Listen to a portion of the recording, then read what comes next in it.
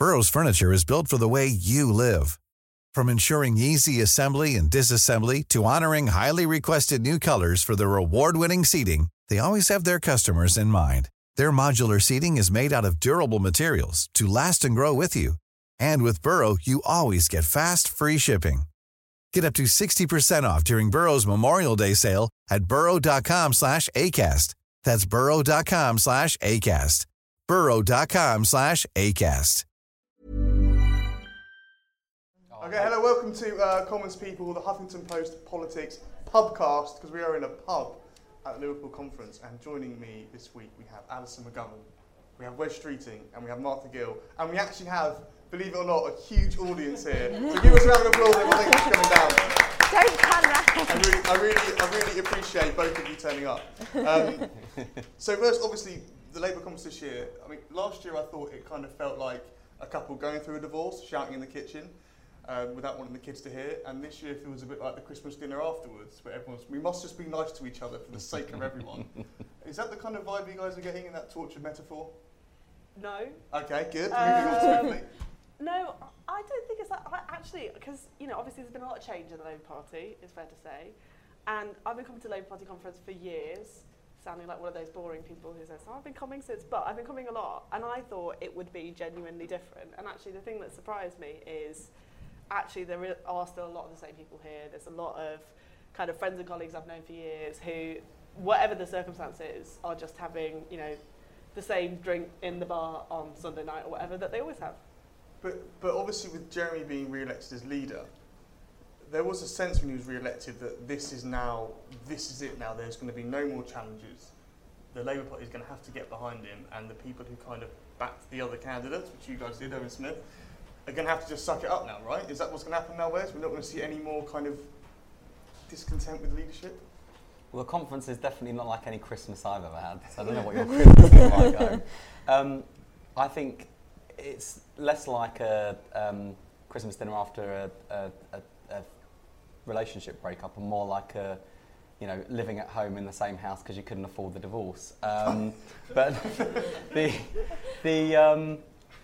I think, look, Jeremy Corbyn's won, and I don't think those of us that have been expressing concerns about his leadership could pretend with any credibility to have had a Damascene conversion overnight. But, you know, this is now the second year in a row that Jeremy Corbyn has won, and won convincingly. To be raised next year, does he get to keep the Labour Party? Do you know what, we've been thumped twice. I'm not really up for a third election at this particular moment in time, or thinking about it. I think actually it's not about picking over the leadership result and grumbling about not getting away. It's actually about saying, okay, this is clearly the settled will of the Labour Party, this is the leader that we have, this is the team that he currently has in place. How can we try and be the best possible opposition we can, and how can we debate and agree some of the key policies that we'll need, not just at the next general election, but on something like Brexit, the biggest issue facing the country.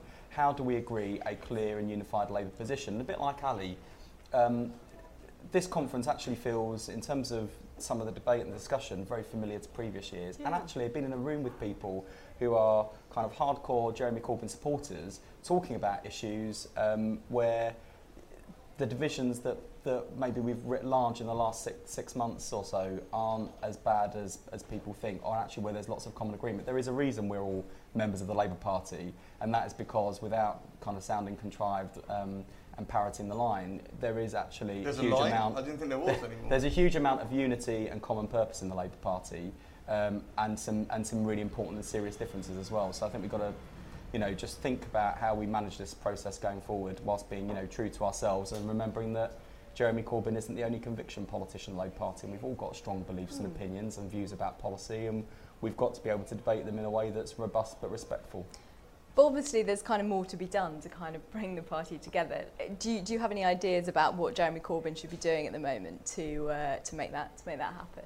Well, obviously, we kind of thought about this, given the situation we're in, and lots of us thought that having an elected shadow cabinet would be precisely that kind of process that could be, essentially we represent 9 million or thereabout people who voted Labour, and that those Labour voters deserve a voice and to be heard, just like the people, you know, who've elected Jeremy Corbyn. Congratulate him on a great win, but there's still all of those voices out there that he's got to listen to, have got to be heard. So we needed a way to get that going, and I'm still, you know, still hold on to a hope that even at this late stage, Jeremy Corbyn and his team would say actually probably that is a sensible compromise. Because of course, would you stand in the shadow cabinet elections?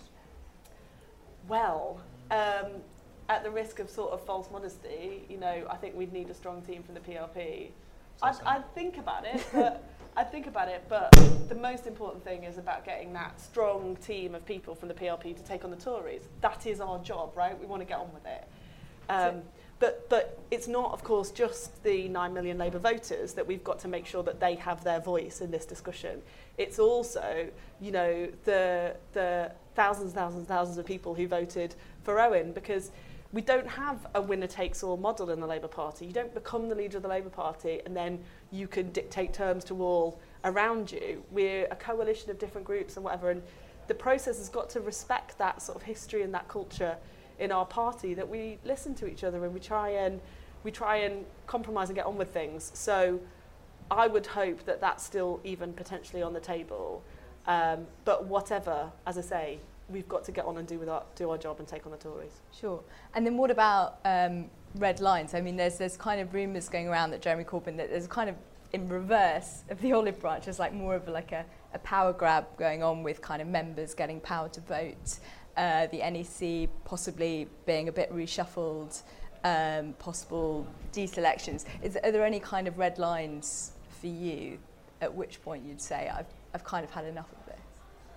I think that in terms of trying to build the unity and the kind of common endeavour that has been at the forefront of Jeremy's speech when he was re-elected, John McDonnell's speech today, although largely about the economy, also had stuff about unity in it.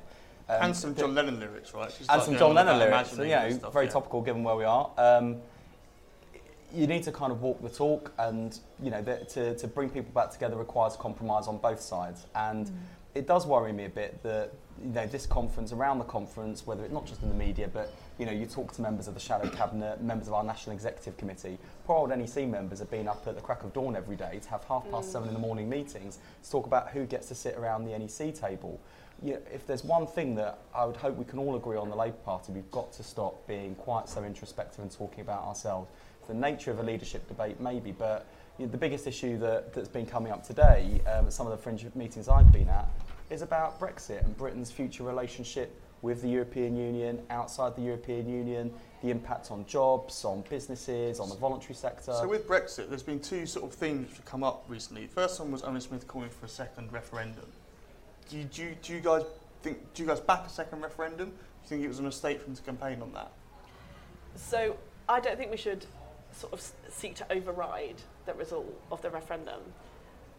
My problem with the situation that David Cameron got us into was having a referendum in that way with no manifestos on the Remain side or the Leave side, and now a kind of massive level of uncertainty as to what the parliamentary democratic process will look like in terms of taking the decisions. Because without becoming all Eurogeek, like it's not straightforward what that looks like under our constitution. So I think we're in fairly uncharted territory, and parliamentarians are going to have to, you know, assert their constituents' interests, whatever that is. You've got to accept when you lose in any election. Like, I'm getting quite used to this, so I know. So I know how it goes. When you first elected 2010? Yeah. So I understand losing, and you've got to accept the result you have. But that doesn't mean our job goes away, and we don't, as Wes said, you know, most of us have spent a lot of time talking to people on their doorsteps about what they're worried about, and there's lots of people out there who are worried about the future of our country, be it their own job or the chances for their children, and we've got to stick up for that. I'm not quite sure, and the Prime Minister needs to tell us what that's going to look like going through in Parliament, but we've certainly got a job to do, even if it's not another referendum. Do you think that Chuka Umunna, Jonathan Reynolds, Emma Reynolds, Rachel Reeves, they've all said that if it comes down to being in the single market or action freedom of movement, action freedom of movement's got to take priority? The public has spoken, they don't want any more freedom of movement. Do you think that should be what the lesson Labour takes from Brexit? I find this a really difficult issue because I am much more on the liberal wing of the immigration debate, and I think what people like Chuka, Emma, Johnny and others have done is reflect, particularly from the point of view of Northern MPs, the message that they picked up on the doorstep around immigration. I find it difficult actually as a North East London Essex border MP, which is one of the most ethnically and religiously diverse constituencies in Britain.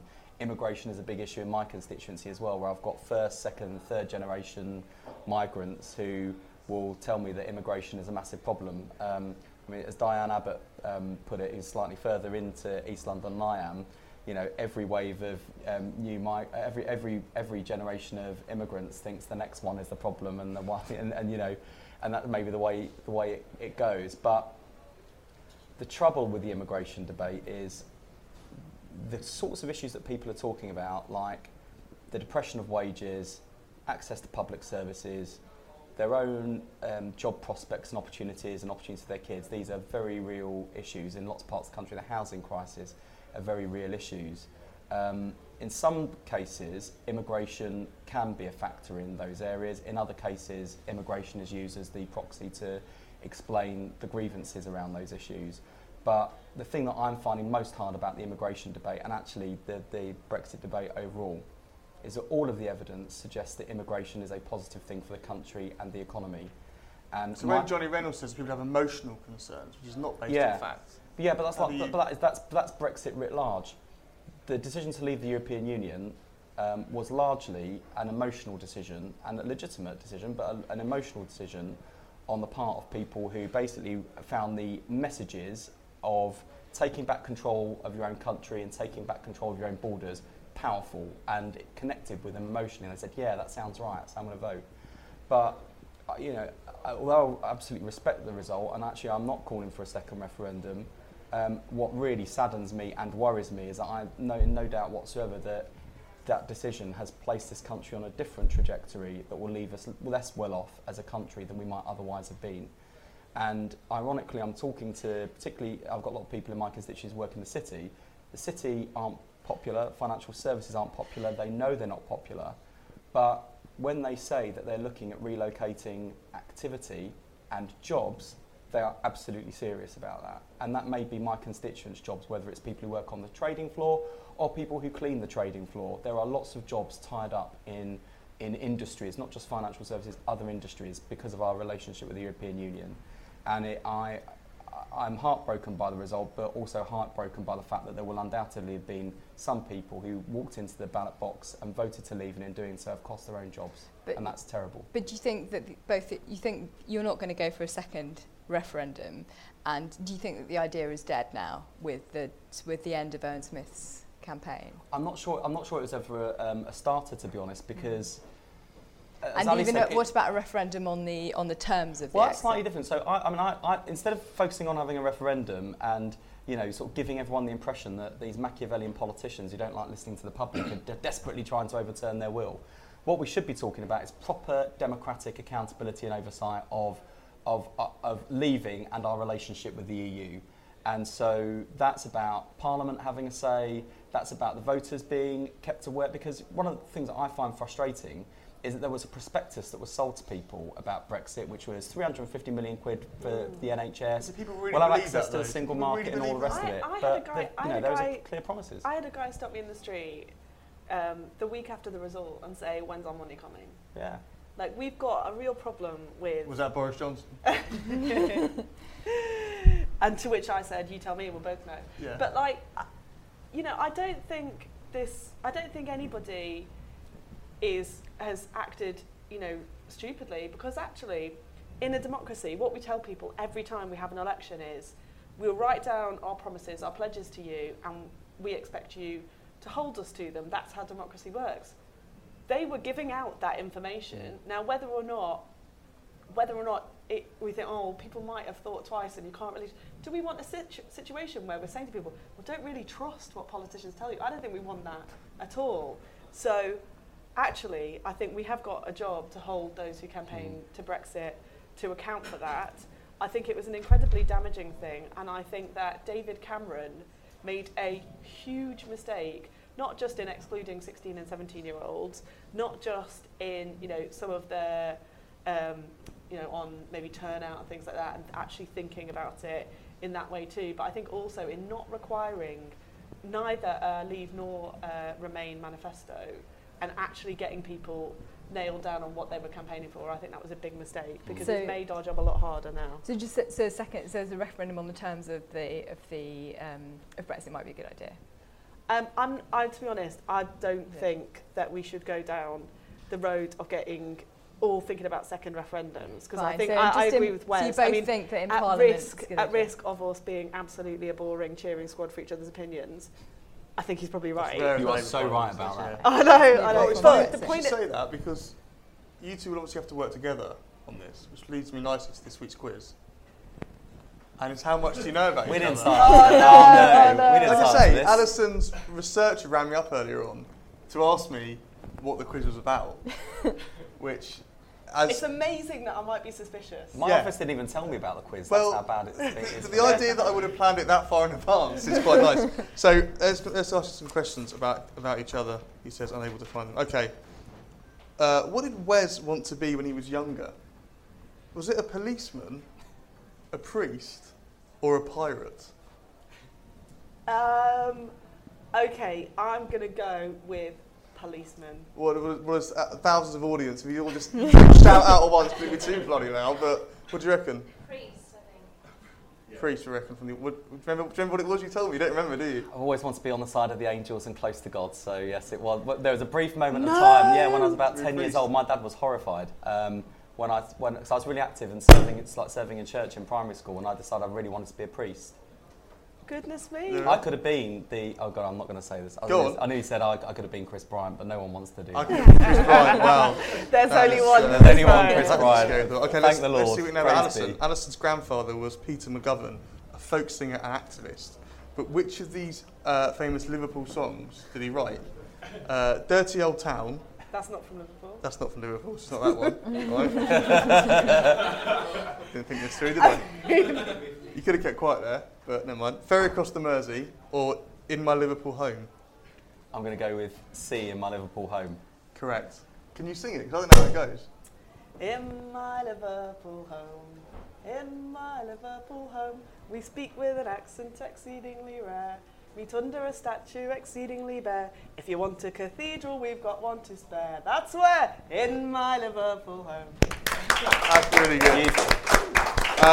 Okay, what is? I can't believe I just did that. That was a big mistake. According to Wes, what is the worst bit of his personality? Is it his timekeeping, his shyness, or his impatience? Did you just say shyness? Yeah. Right. Okay. I would say that this is what he would think. This is what he said about himself. I would say he would say his timekeeping. Incorrect. This is impatience. Oh. And seeing as you were late to this, I think you got a bit rich. Okay. Who did Alison McGovern say that she would offer herself to earlier this year? Was it Robbie Fowler, Jurgen Klopp, or Steven Gerrard? I'm going to go with Steven Gerrard, Merseyside, Liverpool. But they're all Liverpool. I didn't know the other people. So, can you remember who it was? It was Jurgen. It was Jurgen. You said I would offer myself to him. No, I was. That's literally what you said, wasn't it? John Pienaar was doing Snog Marry. Oh, that is horrible, that thing. Thingy. Have you done it? Snog Marry. Yeah, do you know what? I was playing it properly, so I thought it was like literally I only had choice of Snog, Marry, Avoid, and he was going to give me 3 names, and I had to use up all 3 choices, and the first one was Tony Blair, and I said Snog. And, that was, stuck with me since. And I would have just said avoid all 3. Yeah. You can't do that. That's not the rule of the game. He doesn't play it properly. It's rubbish. Yeah. But not good, is it? So last year we did a series of interviews with new MPs, and we did them for 2 weeks, and then we put one out per week. Yeah. And the one with Wes. Wes. One per week, yeah. The question was, who was your political hero? And he said Tony Blair. And that went live the week that Corbyn won. Yeah. And you got a lot of news on it, didn't you? You told a slightly different version of this story, right? Because, you said you did them week by week and sort of published them week by week. You interviewed me months before that, and I thought, where's that thing gone? And actually, what I said who's your political hero, actually I would have said Tony Crosland, but because there was that debate about the last Labour government, I said I almost feel duty-bound to say Tony Blair just to defend the fact we had a 3-term Labour government, delivered transformational change. There it was, writ large, Streeting strikes back on the front page of the Huffington Post, saying basically Jeremy Corbyn's elected, Tony Blair's my hero. Yeah, thanks for that, you never mate. got that call to the Shadow Cabinet, did you? Yeah. With that. No. Okay, we've also got another quiz this week. I'm It's ruined. called Labour Fringe or Just Plain Cringe. Right. Oh, God. Okay? All right? And I'm going to give you a name of a fringe event, and you've got to tell me if it's true, Labour Fringe, or did I make it up? Just Plain Cringe. All right? What could possibly go wrong? Don't look so shocked. Making the left sexy. Is that Labour Fringe or Just Plain Cringe? Just plain cringe. I'm going with just plain cringe. What do you think, everyone? Yeah, it's a momentum event. No way. Yeah, making the left sexy. This is where we've been going wrong. That's Seriously. why it's so quiet at our end, Yeah. because they're all down the momentum jamboree at the sexy fringe. Love. Can it ever be artificial? Just plain cringe. Cringe. Tell me cringe. Martha? Yeah, I'm going with Bear in mind you cringe. sat next when I wrote this earlier on, so you should know the answer. Oh, I don't know. It was either like a technology one. It was cringe, that's not true. Yeah. Okay. God for that. Does Labour need to win to be in power? I bet that's our natural I fringe think at that's this real. conference. Does Labour need to win to be in power? Yeah. Yeah, possibly an actual fringe. It's not, I made it up, but the fact that you thought that it was real, I think says a lot of what's going on. Robots at work for the future worker. I think I wrote that down wrong. Forget that one. Well, at least that we know was it's a real. genuine, Right. yeah, Yeah. that does make sense. How about this one then? No to runways, yes to submarine travel. That is, Please say that's cringe. that's definitely cringe and a terrible smear on our democratically elected leaders. Shame on them. That is cringe. You can't build peace with concrete. That is a genuine fringe. I heard about this. Did you go to it? Yeah, it's No, I got wasn't Diane there. Abbott. Yeah, nobody. So went. yeah, that was this week's quiz. Labour Fringe or Just Plain Cringe. Was that as exciting as it normally comes across? That's pretty bad. Okay, we're gonna wrap this up now. Thank you everyone for coming down. But I wanted to end by asking you guys. You guys are both you're in your 20s, no 30s, right? You're both in your 30s. I'll take 20s. Right? Yeah, I'll take 20. Labour are going to be out of power for how many years, do you reckon? You never know. As But you fans really, of the you know, Labour you're in economy. the prime of your life, and you're involved. And like, but are you really going to spend the next 20 years of your life on the back benches? At what point do you get sick of being in opposition and you leave Parliament? I'm already sick of being in opposition. I came from being deputy leader of my local council. We'd won control for the first time in the borough's history with a majority the year before I came into Parliament. And in my first year as deputy leader of the council, I was able to make a real impact. And as a backbench MP, you can make a difference. And the most recent example was Caroline Flint's work on tax transparency. You can make a difference from the backbenches and in opposition. But whether you're on the backbench or the front bench, being in opposition is absolutely no substitute for being in power. And I'd rather have an imperfect Labour government than a perfect, self-righteous Labour opposition. But how long will you give it though? Because this is what I'm worried about. Because you guys could go off and do anything. Why waste your time in opposition? You can go off and join charities, do that kind of stuff. I just wonder what your motivation is. Well, what keeps you going? the first thing is that